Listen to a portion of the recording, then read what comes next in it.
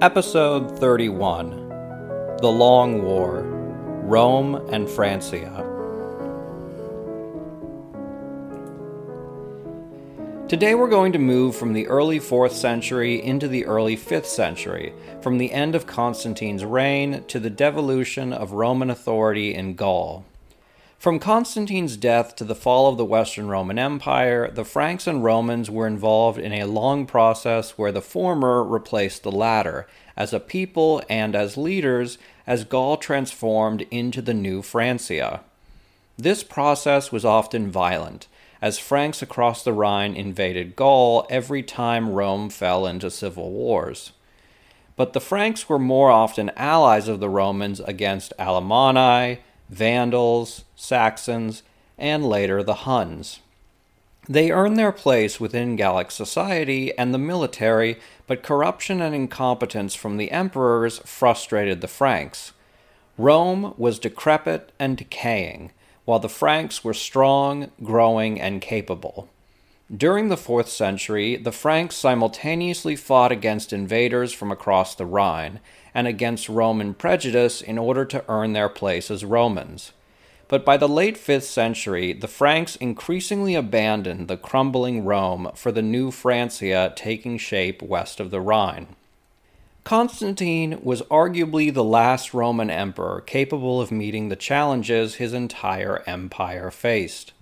Some future emperors would possess a great deal of military and bureaucratic skill, but after Constantine's death, Rome, that classical Latin-speaking Mediterranean civilization, was in terminal decline.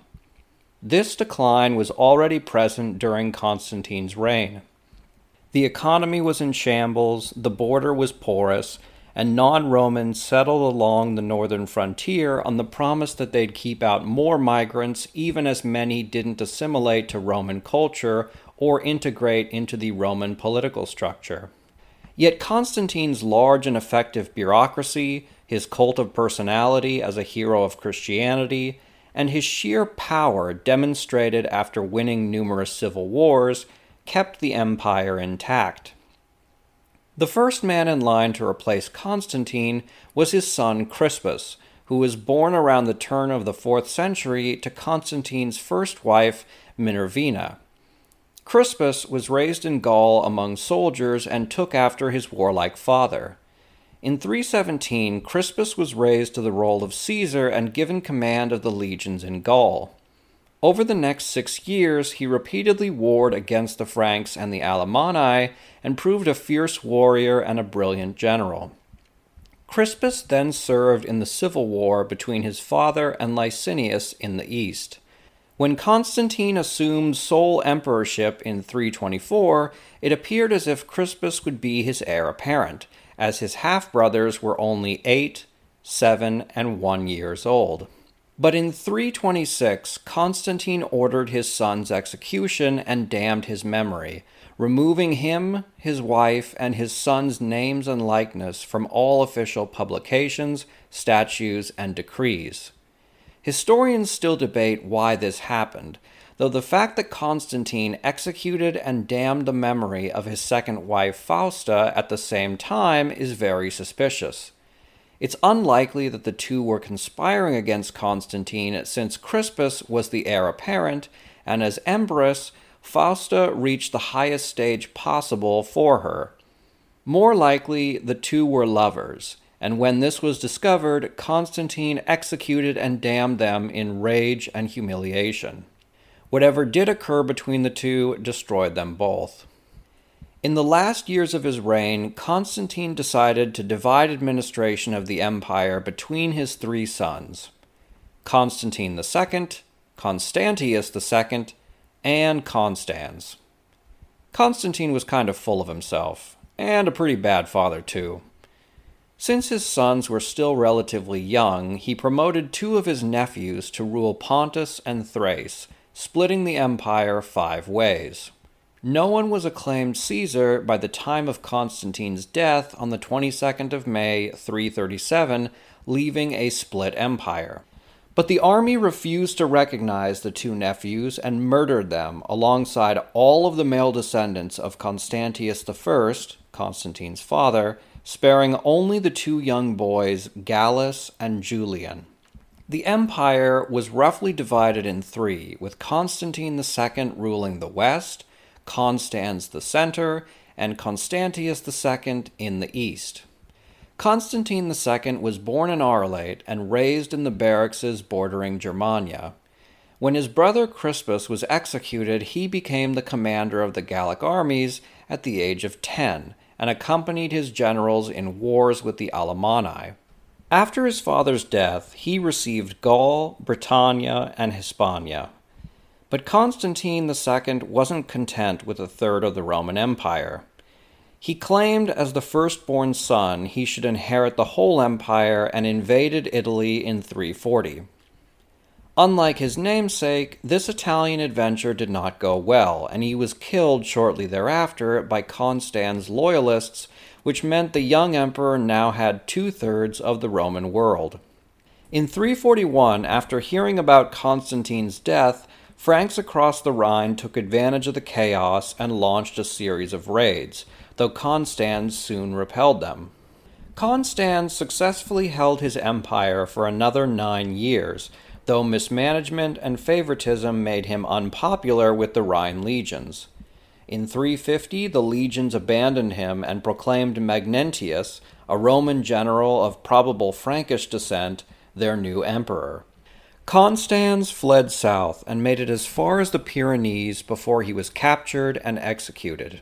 The fact that the legions would kill their Roman emperor and replace him with a Frank shows just how powerful the Franks were and how they were accepted within the elite echelons of the military. Moreover, Britannia and Hispania immediately declared for Magnentius, meaning that with the exception of Constans himself, this was a virtually bloodless coup. In rapid order, a Frank became master of the Western Roman Empire. As emperor, he maintained the border and promoted Roman polytheism against the encroachment of Christianity. The Eastern Emperor Constantius II denounced Magnentius as a usurper and murderer of a rightful emperor. In response, Magnentius marched east in 351 to conquer the Central Roman Empire, but he was defeated by loyalists to Constantius and had to retreat to Gaul. But while he was gone, the Alemanni attacked under the pay of Constantius, which further weakened the usurper's grip on the Western Empire. In August 353, the two emperors met at Mons Seleucus, today La Bâtie-Mont-Saillon, in the French Alps, where Magnentius was defeated and committed suicide by falling on his sword. This victory left Constantius as the sole ruler of the Roman Empire. But for Gaul, the damage had been done. Constantius had paid the Germans to raid, and if you know anything about Germans, you should know raiding is something that they were very good at. Franks, Alemanni, and Saxons razed 40 cities along the Rhine and carried off their inhabitants, few of which were ever seen again. Widespread devastation led to new Bagaudae, impoverished starving peasants who formed raiding bands just to survive. Meanwhile, Constantius was attacked by Persia in the east and took the most elite troops with him. As Rome abandoned Gaul, it was up to the Franks to defend it. Constantius commissioned the Frankish Roman Claudius Silvanus to defend Gaul from invasions across the Rhine.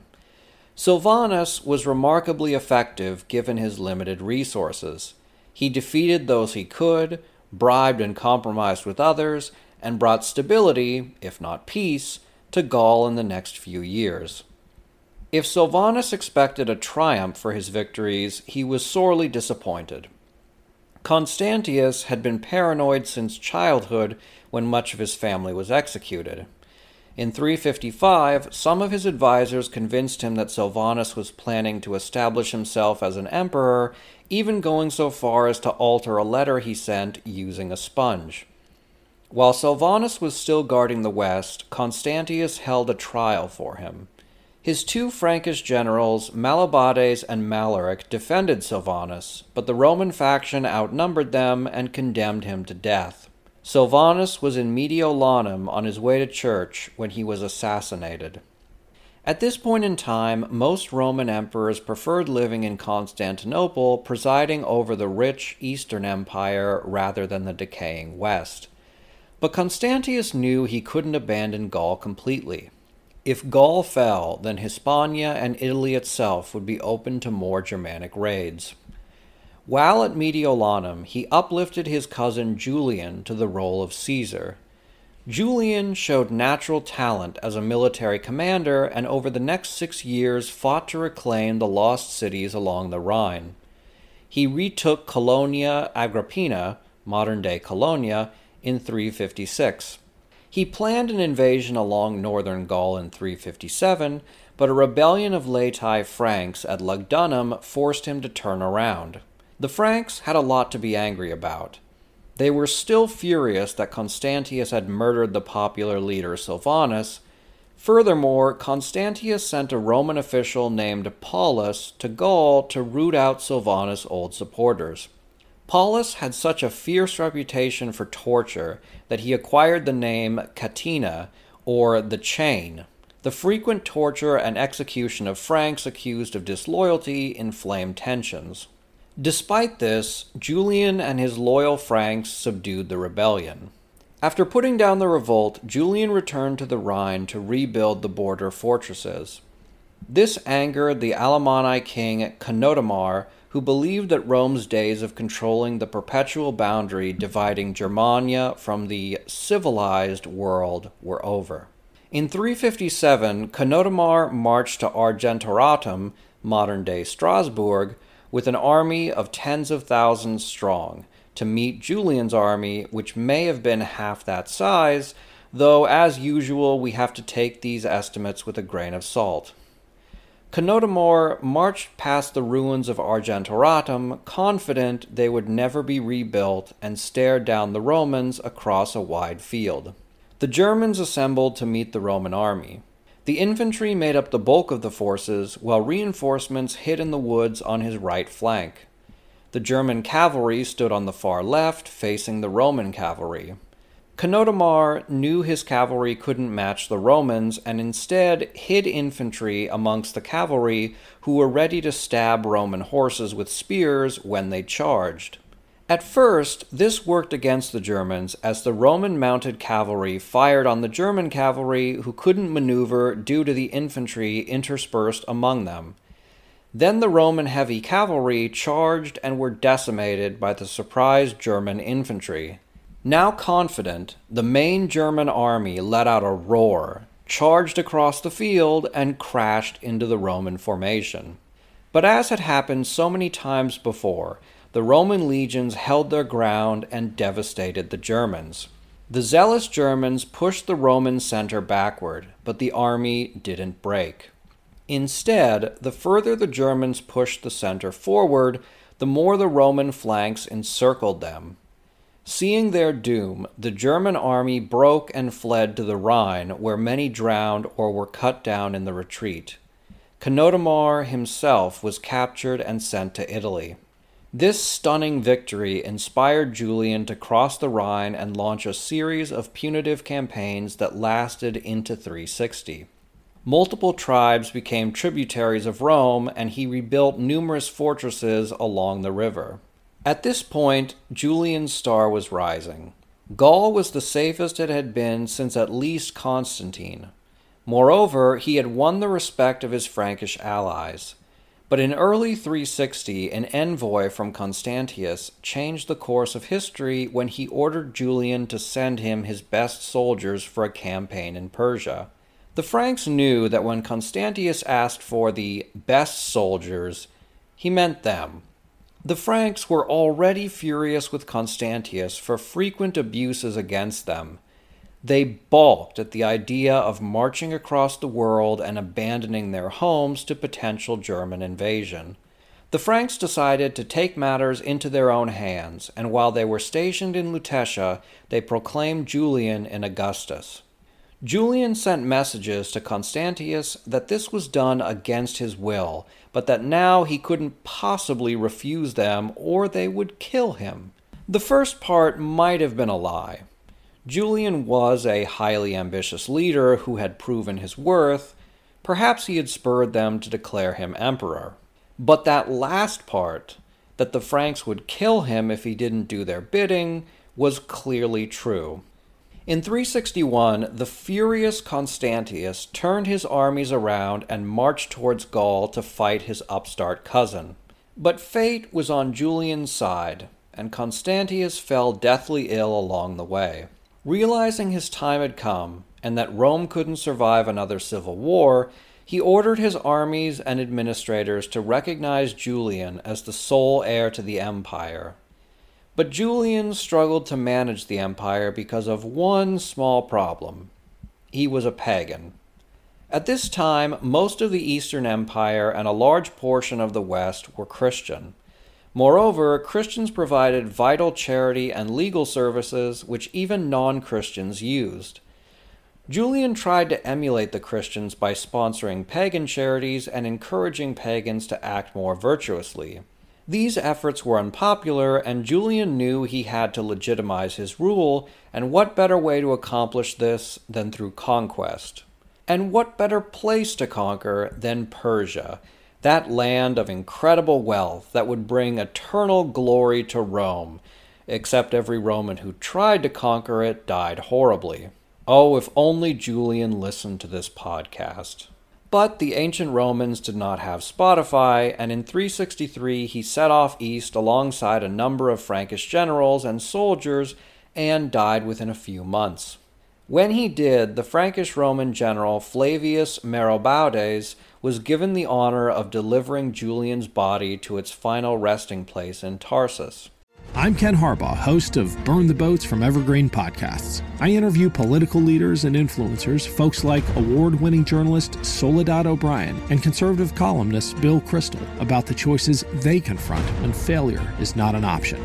I won't agree with everyone I talk to, but I respect anyone who believes in something enough to risk everything for it, because history belongs to those willing to burn the boats. Episodes are out every other week wherever you get your podcasts. In 364, Valentinian became the new Augustus of a collapsing empire. Germans used the chaos to overrun the Roman fortifications along the Rhine, while Goths crossed the Danube and the Persians engaged in the eternal tug-of-war with Rome in the east. Valentinian understood that he couldn't rule the empire alone, and he made his brother Valens emperor of the east while he ruled in the west. Valentinian sped towards Lutetia to prepare a defense against an invasion by the Alemanni, and for the next 6 years repulsed the Germans. Initially, it was a disaster, as 2 Roman armies were defeated. But then the tide turned, and by 368 he engaged in punitive campaigns across the Rhine. Valentinian's greatest asset was his use of diplomacy as he turned Germanic tribes against each other. Even the Alemannic king Macrianus, who was an enemy of Rome, became a loyal ally, largely because Valentinian offered numerous treaties that treated Germans as equals. Macrianus and the Alemanni allied against a conglomeration of Franks who threatened to overwhelm them both, but Macrianus' loyalty was ill-rewarded. In 378, Valentinian's successor Gratian allied with Malobades, who was both a Frankish king and a comes, or noble, within Roman Gaul. Their combined forces defeated the Alemanni, and Macrianus was killed. Just as Gaul was stabilizing, events in the east shattered the Roman world. Throughout the 4th century, the Huns and Alans moved across the vast Asian steppe and into Eastern Europe. These fearsome nomadic warriors drove the Goths west and south until they spilled into Roman territory. On the 9th of August 378, the Eastern Emperor Valens ignored his Frankish general Flavius Ricimares, and he and a large Roman army met a contingent of Gothic tribes and were slaughtered. This devastating blow opened up the Balkans to the Goths and drove a wedge between the Western and Eastern Roman empires. After the battle, Ricimares became the supreme commander of Eastern forces under the new emperor Theodosius I, but even he couldn't hold the two halves of the empire together. While the new Eastern Emperor Theodosius fought to keep his half of Rome from falling apart, Gaul was relatively secure. But as we've seen so many times before in Roman history, just as things go well, either a plague strikes or an emperor turns his people against him and everything falls apart. Gratian fell out of popularity in 383 and was supplanted by an upstart general, Magnus Maximus, whose loyalists executed the emperor at Lugdunum. For 4 years, Maximus maintained Britannia, Gaul, Hispania, and Africa. But then he decided he wanted to add Italy to his domains and invaded.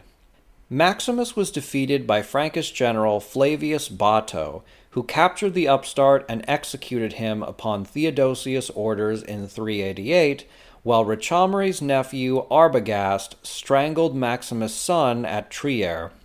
Theodosius put his general Arbogast in charge of the West, where he ruled with absolute authority in practice, though he was officially just the regent for the young Valentinian II, who held court at Vienne.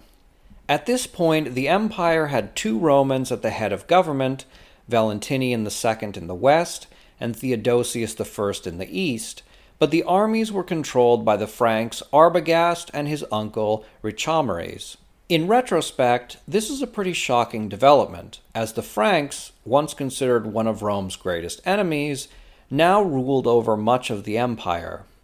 Richomeres was content to take his subordinate position as second-in-command to a Roman, though Arbogast and his cohort of Frankish generals were utterly contemptuous of the soft and foolish Romans.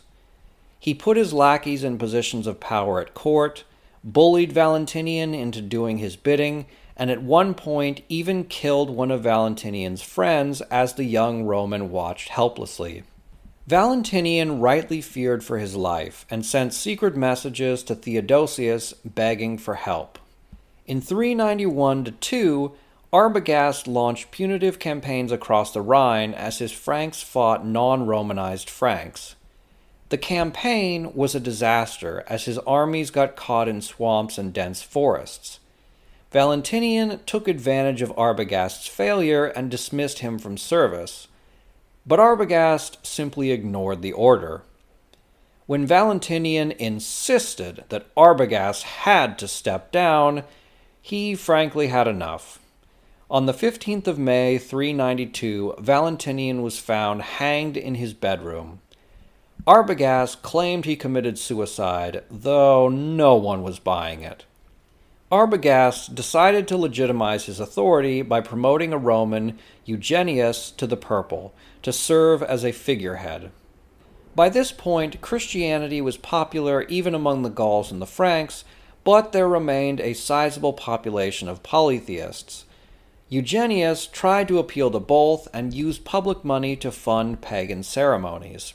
This usurpation and repaganization of Gaul was too much for Theodosius, who had officially declared Christianity the religion of the Roman Empire and banned pagan sacrifices. As hard-pressed as he was, in 393 he appointed his son Honorius to Augustus of the West and prepared for a conflict. Arbogast and Eugenius knew civil war was coming and tried to strike the first blow by invading Italy.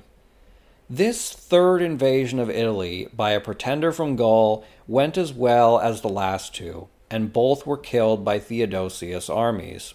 In 393, Theodosius elevated his sons Honorius and Arcadius to rule the west and east respectively.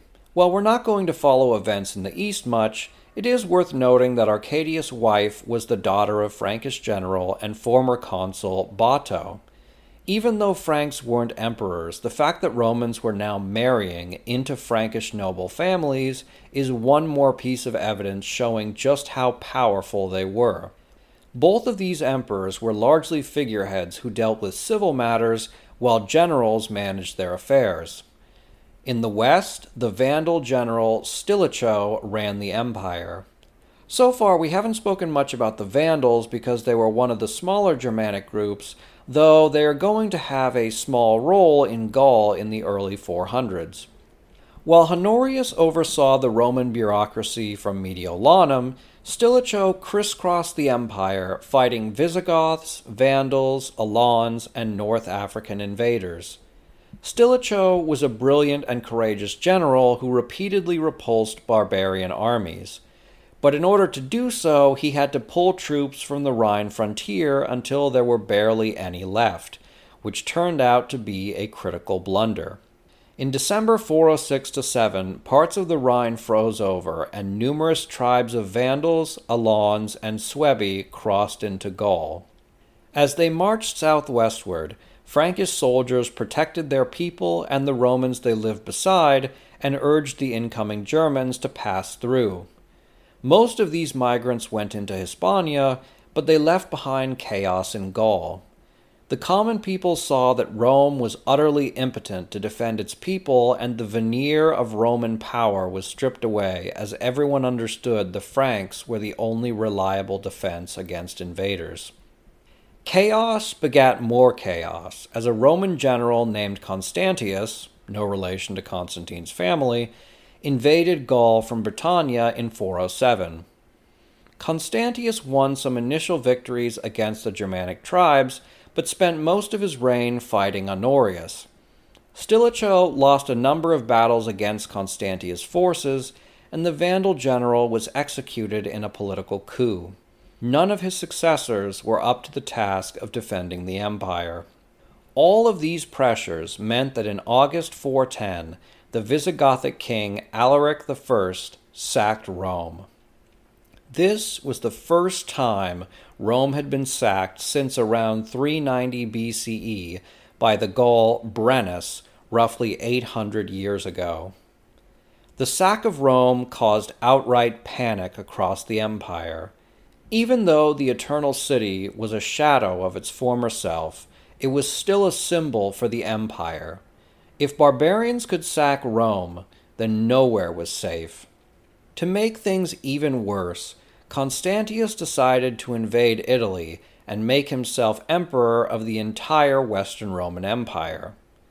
After so many usurpers from Gaul invaded Italy looking for glory, Constantius became the first I'm just kidding. His forces were crushed and he was executed. Even though Honorius and his generals defeated this usurper, they still lost much of Roman Gaul. Amorica, the area we now call Brittany, did away with Roman rule and became an independent region.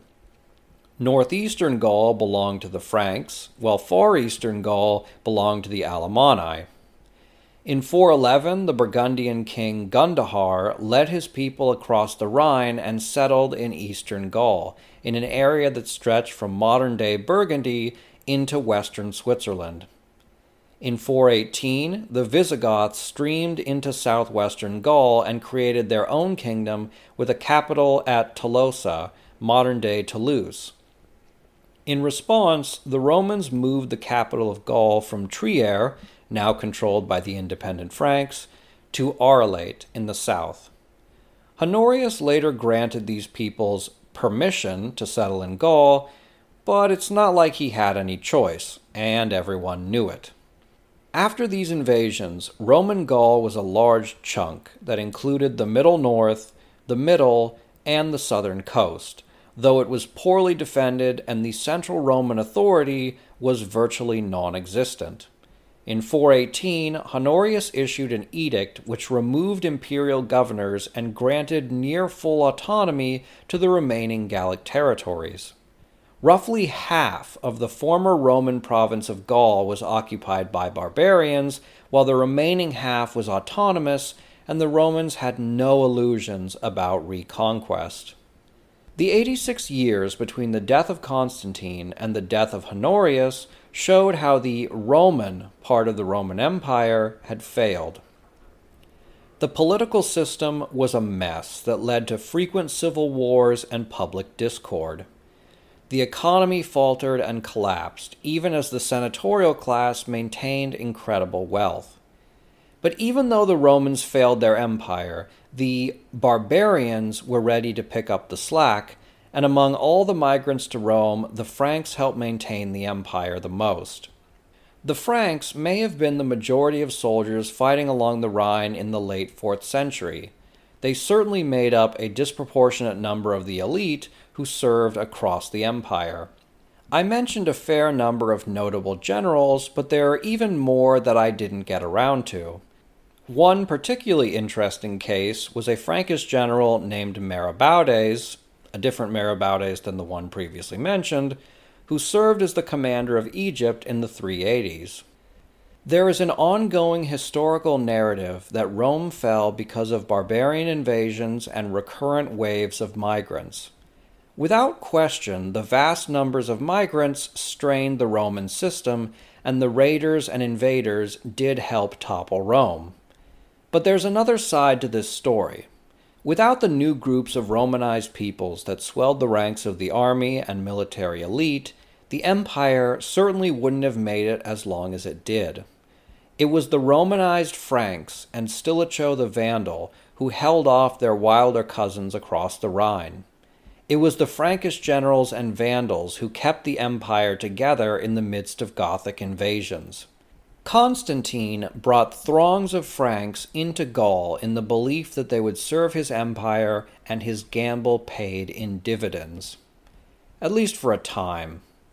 The Franks and other allies could not keep the empire together, especially as Roman leaders frequently betrayed, ignored, or disrespected them.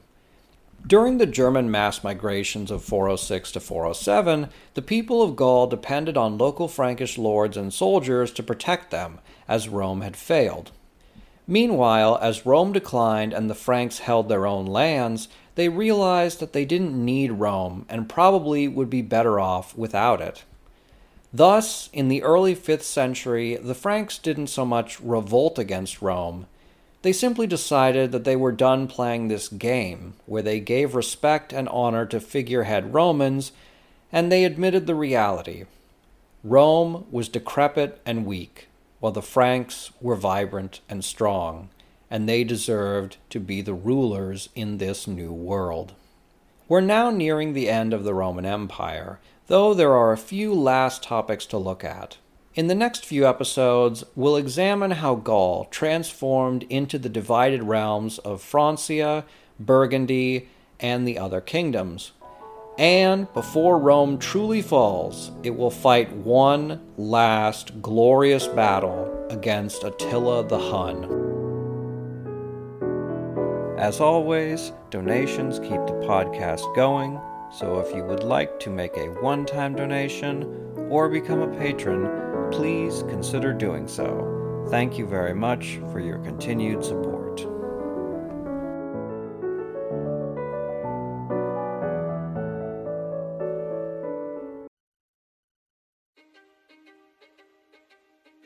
History is complicated. The story of human progress is long, messy, and riddled with controversies big and small. On Conflicted, we dive headfirst into history's most infamous events and contentious figures. We try and untangle the good from the bad, the fact from the fiction, and the monsters from the misunderstood. Was Genghis Khan a murderous butcher or a civic pioneer? Did the Allied powers go too far in firebombing the German city of Dresden at the twilight of World War II? And how did the Marquis de Sade acquire such a sinister reputation? And was any of it true? These are just a few of the tough questions we wrestle with and investigate on Conflicted. So if you love history or just enjoy a good story, please join me, your host, Zach Cornwell, for a fascinating new topic each and every month. Conflicted, a history podcast, is available on Spotify, Apple, or wherever else you get your podcasts. I hope to see you soon.